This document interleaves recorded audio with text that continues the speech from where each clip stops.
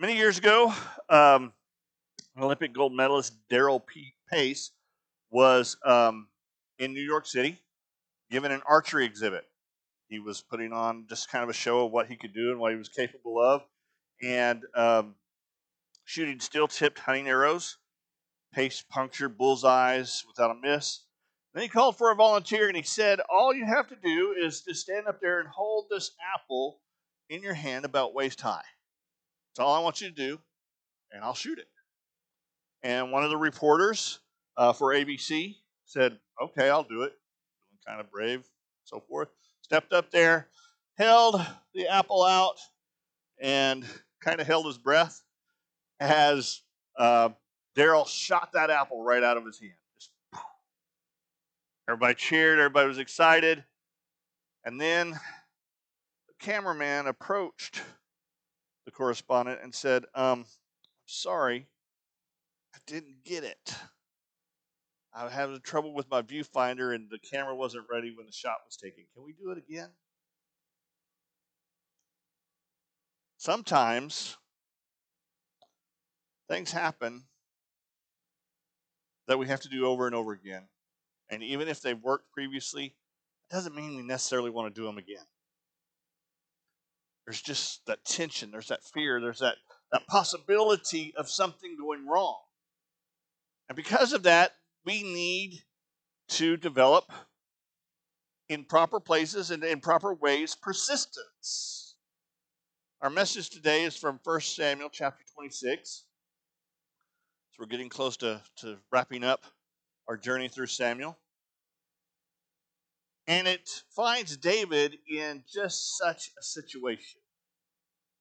A few weeks ago, we looked at David's encounter with Saul in the cave, where he had the opportunity, he had the temptation to kill Saul.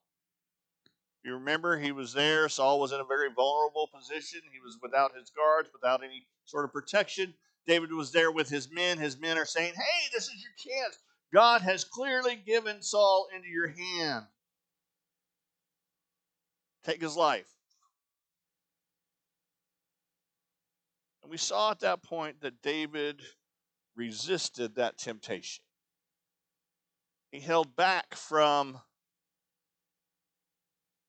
taking a step that would have been easy, would have been convenient, would have made his life much easier on many levels, but he knew it wasn't right. He knew it wasn't what God would have him do, and so he resisted that temptation. And if you remember at the end of that interaction, Saul said, "David, you're blessed, and David, surely you are the next king, and David, God is with you," and all those other things that Saul so often utters but seldom means. Because we find ourselves here in chapter 26 with basically a repeat performance. Beginning in verse 1, it says, "Then the Ziphites came to Saul at Gibeah, saying, 'David is hiding on the hill of Hakilah opposite Jeshimon.' So Saul, accompanied by 3,000 of the fit young men of Israel, went immediately to the wilderness of Ziph to search for David there." So here's David. He's still where he was, out in the wilderness, on the run, being pursued by a man with power, with authority, with resources to take care of him, to destroy him, to kill him. And that's exactly what is on Saul's mind. You don't take 3,000 fit fighting men just to go say, "Hey, how you doing? Is everything okay out here?" Saul is clearly seeking David's life.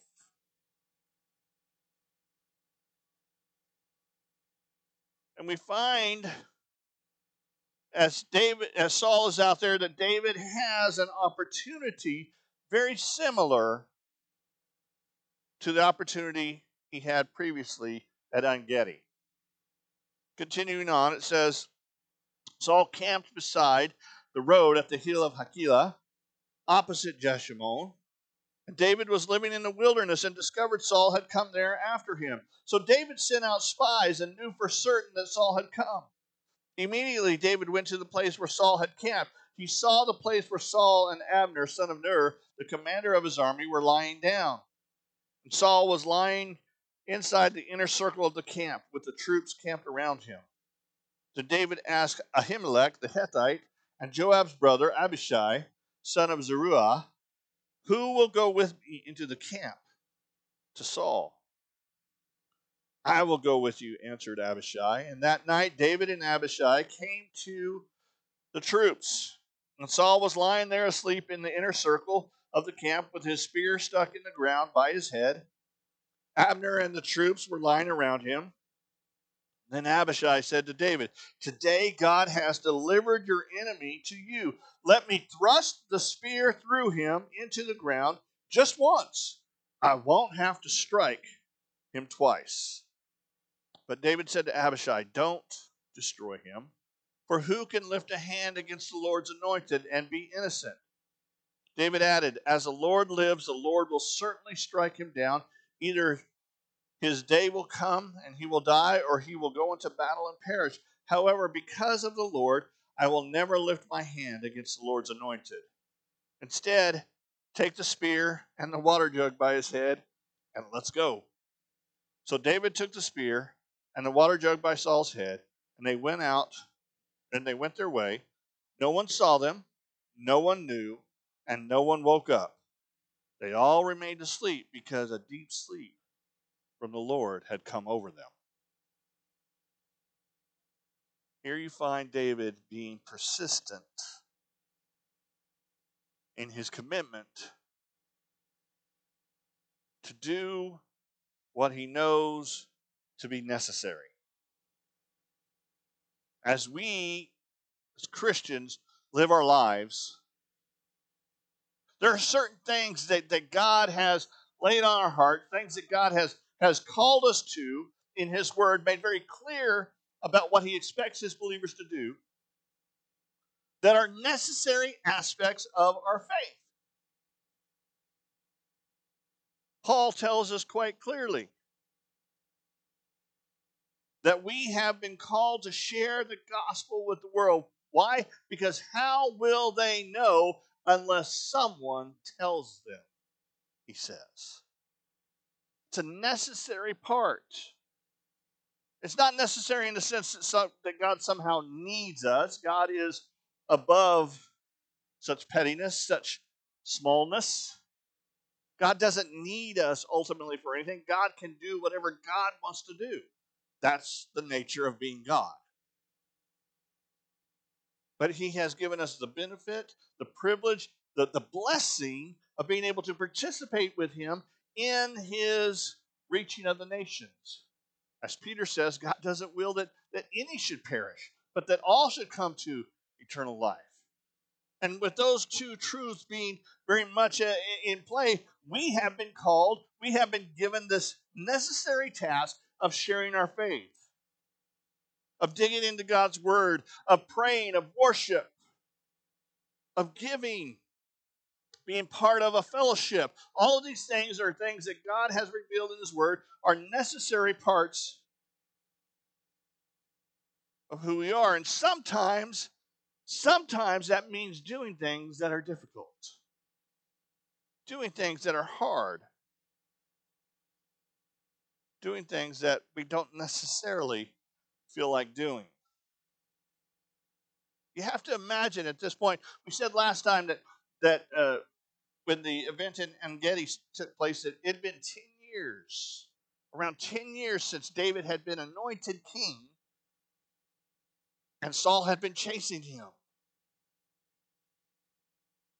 So after a decade, David has this chance to kill Saul. He resists. Now we find ourselves, we don't know, a few months later, several months later, and David's right in that same position again. Can you imagine what's going through his mind? What would be going through your mind? Really, God? Really? I've been faithful. I spared this man's life not too long ago. And here I am again, and he's pursuing me. Here I am again, facing death at the hands of the guy I've shown nothing but mercy and love and grace to.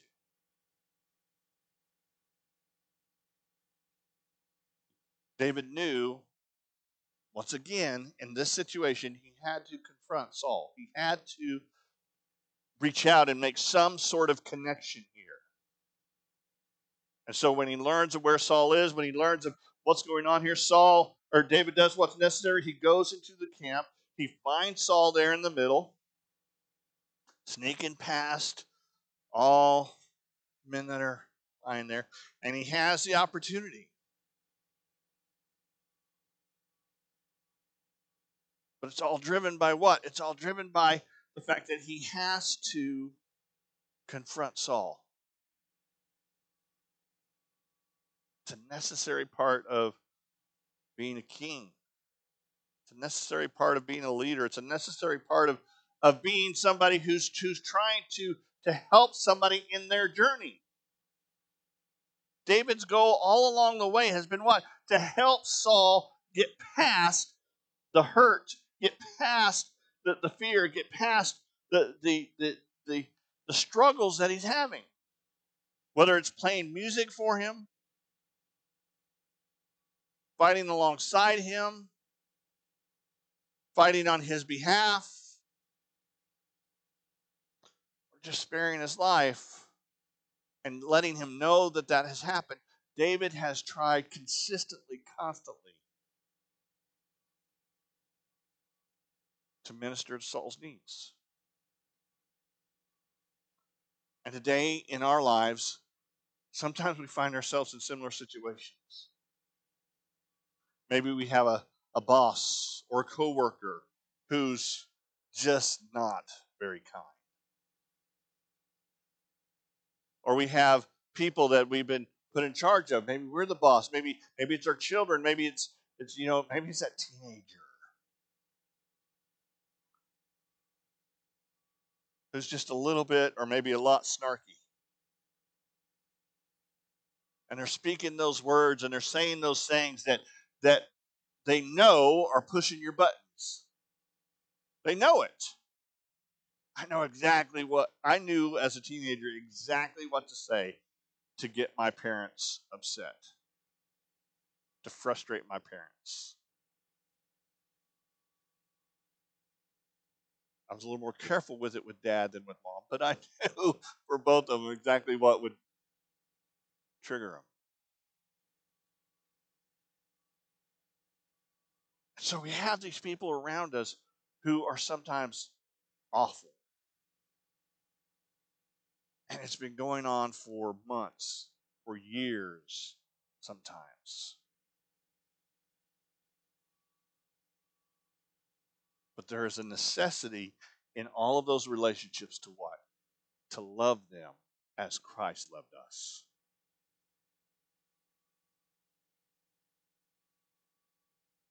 To minister to them, to help them to grow, to disciple them in their journey. We have to be persistent in doing what's necessary. We need to keep going back, even when we don't want to. And the second part of that is we need to be persistent in knowing and doing what we know is right.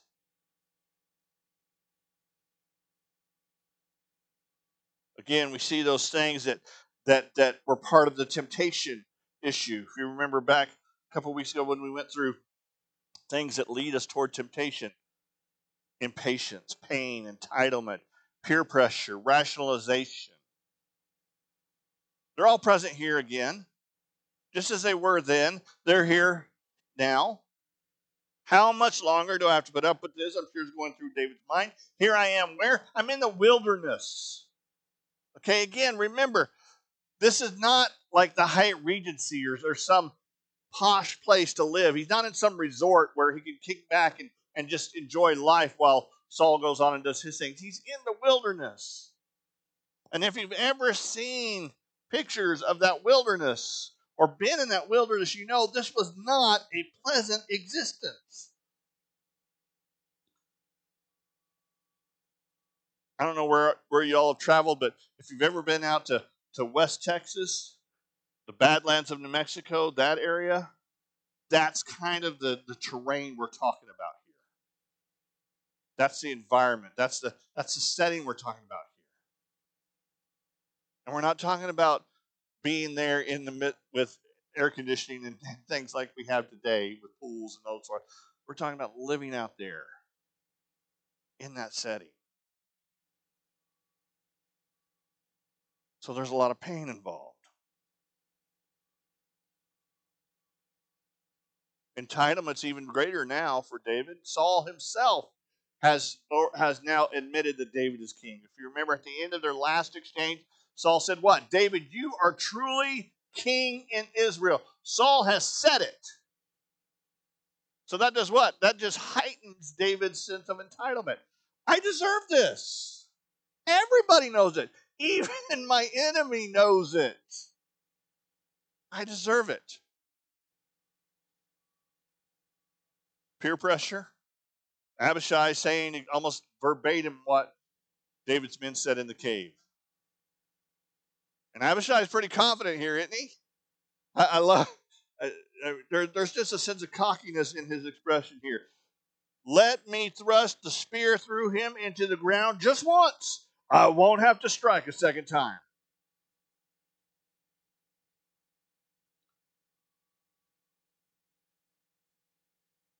You have all that pressure. And then you have the rationalization. It didn't work the last time. Last time I confronted Saul. Last time I showed mercy to Saul. Last time I spoke to Saul and said, "Look, man, I'm on your side. I'm not against you." Last time I did all that. Here we are once again, and he's trying to kill me. So why would I try that again? Why would I do that again? And that's how temptation works. That's how temptation takes hold. Impatience and pain and entitlement, peer pressure and rationalization all settle in, and we get to the point where we said, okay, I'm just going to do what I need to do, and I'm going to do it the way I want to do it. I'm tired of doing what's right.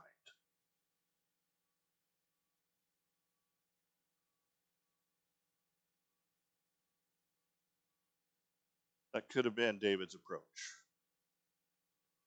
And to be honest, here we are, some 3,000 years later. I don't think any of us would blame David had he taken that spear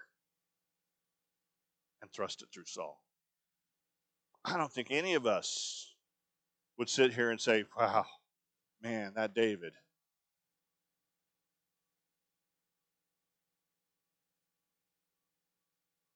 It's been over a decade. He's tried time and time again. Makes sense to me. But that's not what God calls his people to. That's not what God calls us to. When Jesus called us, he called us to die to ourselves. To put aside our entitlement, our impatience, our pain, our rationalizations, and to listen to his voice in doing what is right. And that's what we see David do here. How does David do that? How does he get to that point? How does he get to that point of letting go of all of these things that are pulling on him? Moving beyond the easy step, killing the king. I think it really comes down to one simple thing. He had faith in the one that he knew to be good and faithful.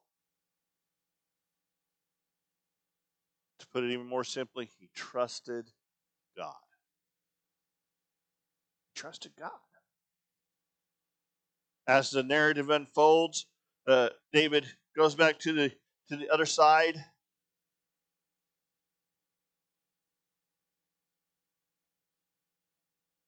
Says in verse 12 that he crossed to the other side and stood up on top of the mountain. at a distance, considerable space between them, and then addressed them.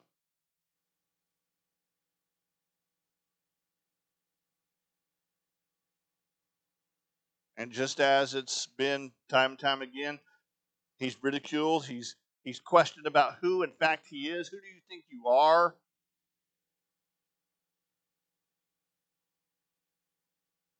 Abner attacks him verbally, and David says essentially, hey, you really have no room to talk. You couldn't even protect your king. I could have killed him. Whose spear, whose jug is this?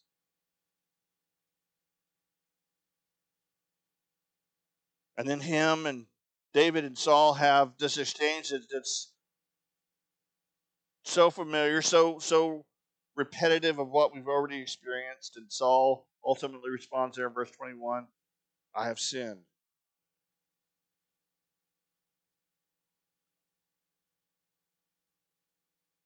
But notice how David responds here in verse 22. David answered, here is the king's spear. Have one of the young men come over and get it.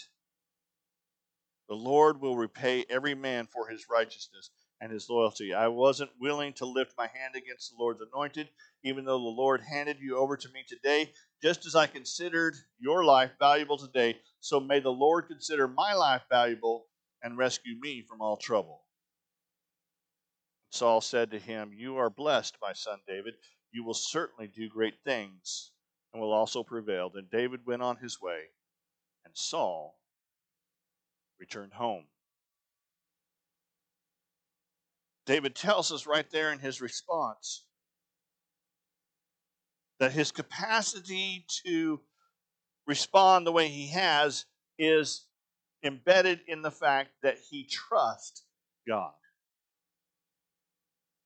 And there's two aspects of that trust that we need to lay hold of, and we need to take into consideration and make a big part of our mindset when it comes to dealing with others as God has called us. The first is that God is in fact there. God does exist, God is in your life, and God is walking beside you. I think sometimes, even as Christians, we struggle with the reality or with the thought or with the concept that God really is with us. Intellectually, we know it. We've heard it time and time again in Scripture and in sermons and in Bible studies and in our own time. We've experienced it in very powerful ways, most of us in our lives. Those moments when God moves and we're like, wow, God was certainly in this place. God was certainly in my life. God was certainly present in this moment.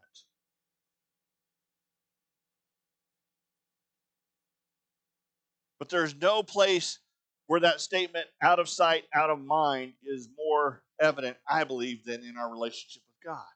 Because we don't see him, so to speak, he sometimes just escapes our thoughts, our mind, our contemplation. So we make decisions, we formulate responses, we organize and manipulate situations so that what? So that we remain in control and so that things work out to our benefit and to our best end. Not because that's what God would have us do, but it's because how we believe things should transpire. It's important for us to realize he is there. It's important for us to see things from a bigger lens than just our own little perspectives. There's a famous old story of a family of mice who lived in a piano. And as the story goes, they loved the music. And as they heard the music and it was there, part of their life on a constant basis, they developed this thought, this idea of the unseen player, the one that they couldn't see, was the one that they admired and they loved because of the music that the player gave them. But then one day a mouse got a little bold, went out from their little living area around the piano and took a little tour through the piano. And as they were there, they realized, they came across the strings of the piano, and they realized that from these strings, that's where the music came from. So they went back and they told their fellow mice, it's not an unseen player at all, it's the strings. I was there, I saw them vibrate, and because they vibrated, that's where the music comes from. That's what we should be thinking, acknowledging, recognizing as the source of our music. A little while later, another mouse went out, and they were doing their own tour, and sure enough, they came upon the strings, but then they noticed that there was something that was striking the string. It was the hammers. And they went back and they told the mice, look, it's not the strings. The strings are kind of there, but it's actually the hammers that are causing it. When they fall upon the string, that causes the vibration.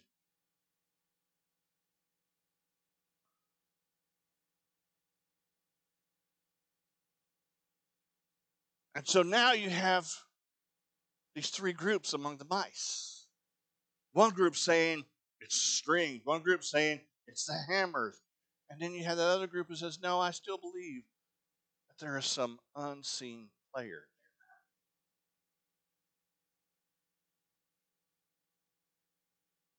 That's where humanity is. Innately, we all know there's a God. Talked about that with Augustine on Wednesday night. Our hearts long for a God, and we struggle and we search and we hunt until we find ourselves in Him, Augustine said. It's built into who we are. Being created in the image of God gives us the notion, the idea, the concept that there is, in fact, a God. But in our limited views, in our small ways of thinking, so often we step out from that concept, from that idea, and we start looking at His creation, and we start giving credit to His creation what should only be given credit to Him. No, it's this process, or it's this scientific law, or it's this principle, or it's this thing, whatever it is, however God has chosen to work, however God has chosen to make things and mold things and shape things, we want to look at that and say that's where our allegiance should be. That's where our focus should be. That's where our attention should be. And we forget about God because we think we don't see Him. And we fail to realize that those scientific laws and those principles and that music and the beauty of His creation is all what? An orchestrated expression of His ability to communicate to us that He is there.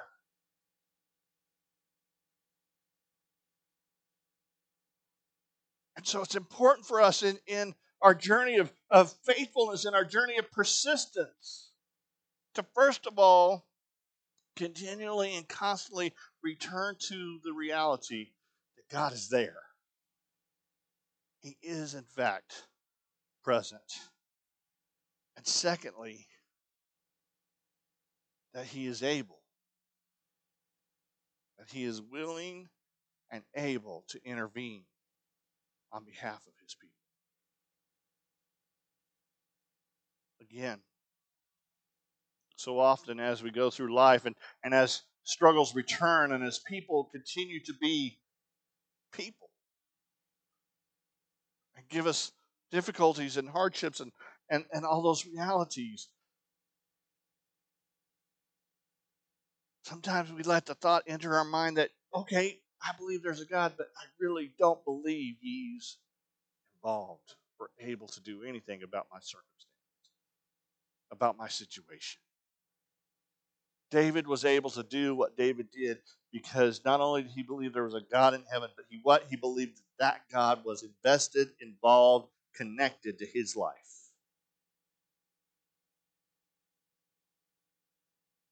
And when we see that, when we encounter that,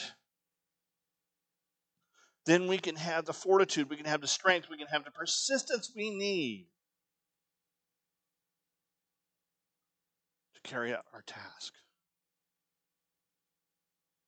One of my favorite individuals from church history is a man named William Wilberforce. If you're not familiar with his story, I strongly, strongly recommend looking it up, reading it. There's even some movies out there about it, if you're not a reader. Wilberforce became convinced early in his life that God was opposed to the institution of slavery. And so he set out as a young man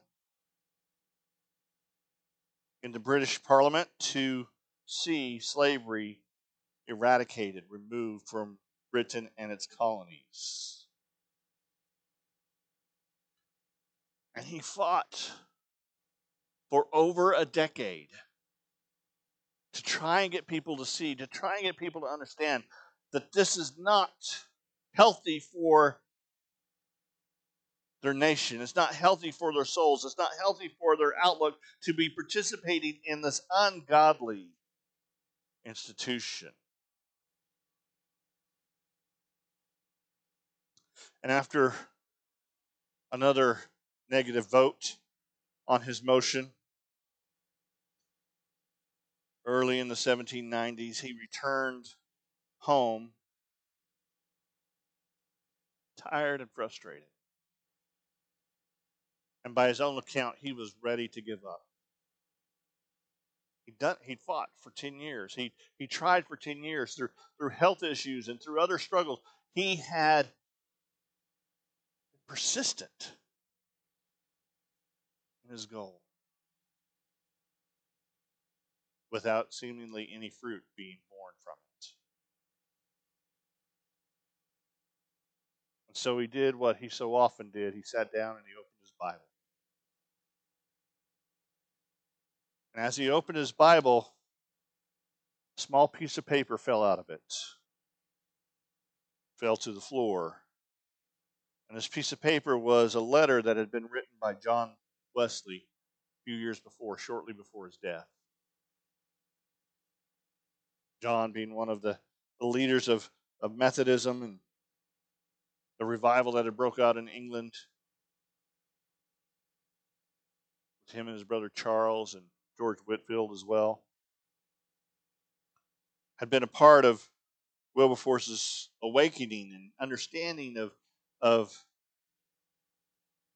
the necessity to see the blight ended.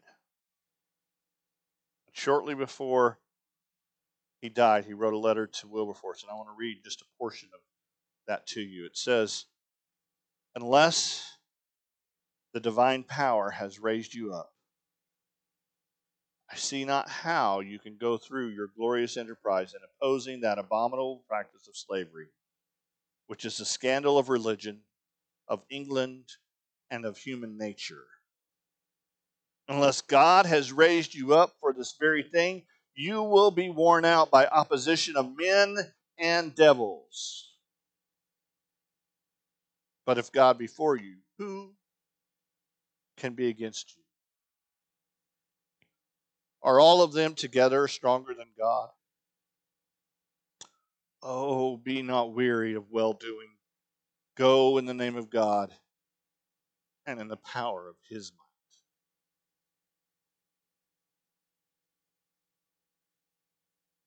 Those simple words renewed and refreshed Wilberforce to continue his struggle, and he was indeed eventually successful in seeing slavery outlawed in Britain.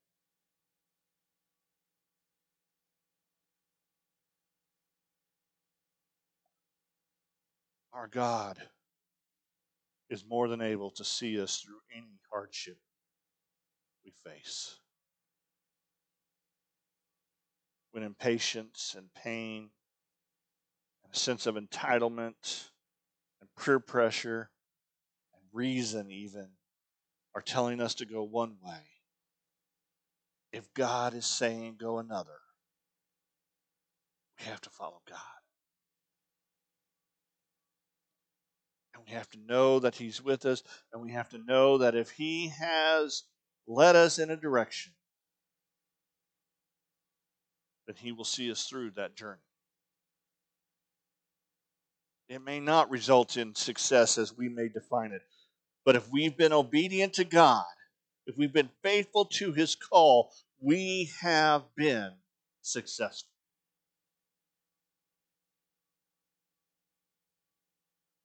Because at the end of the day, it's God's glory and His purpose that we seek to achieve, not our own. Let's pray. Heavenly Father, as we come today, God, I pray that for someone here who's just struggling, God, struggling with perhaps a person or a task that has been nothing but hardship for them, maybe for decades. God, I pray that you would grant them your grace and your presence and your strength to be able to respond appropriately. I pray that you would help us this morning, God, to develop a mindset, a perspective that says no matter how long, no matter how far,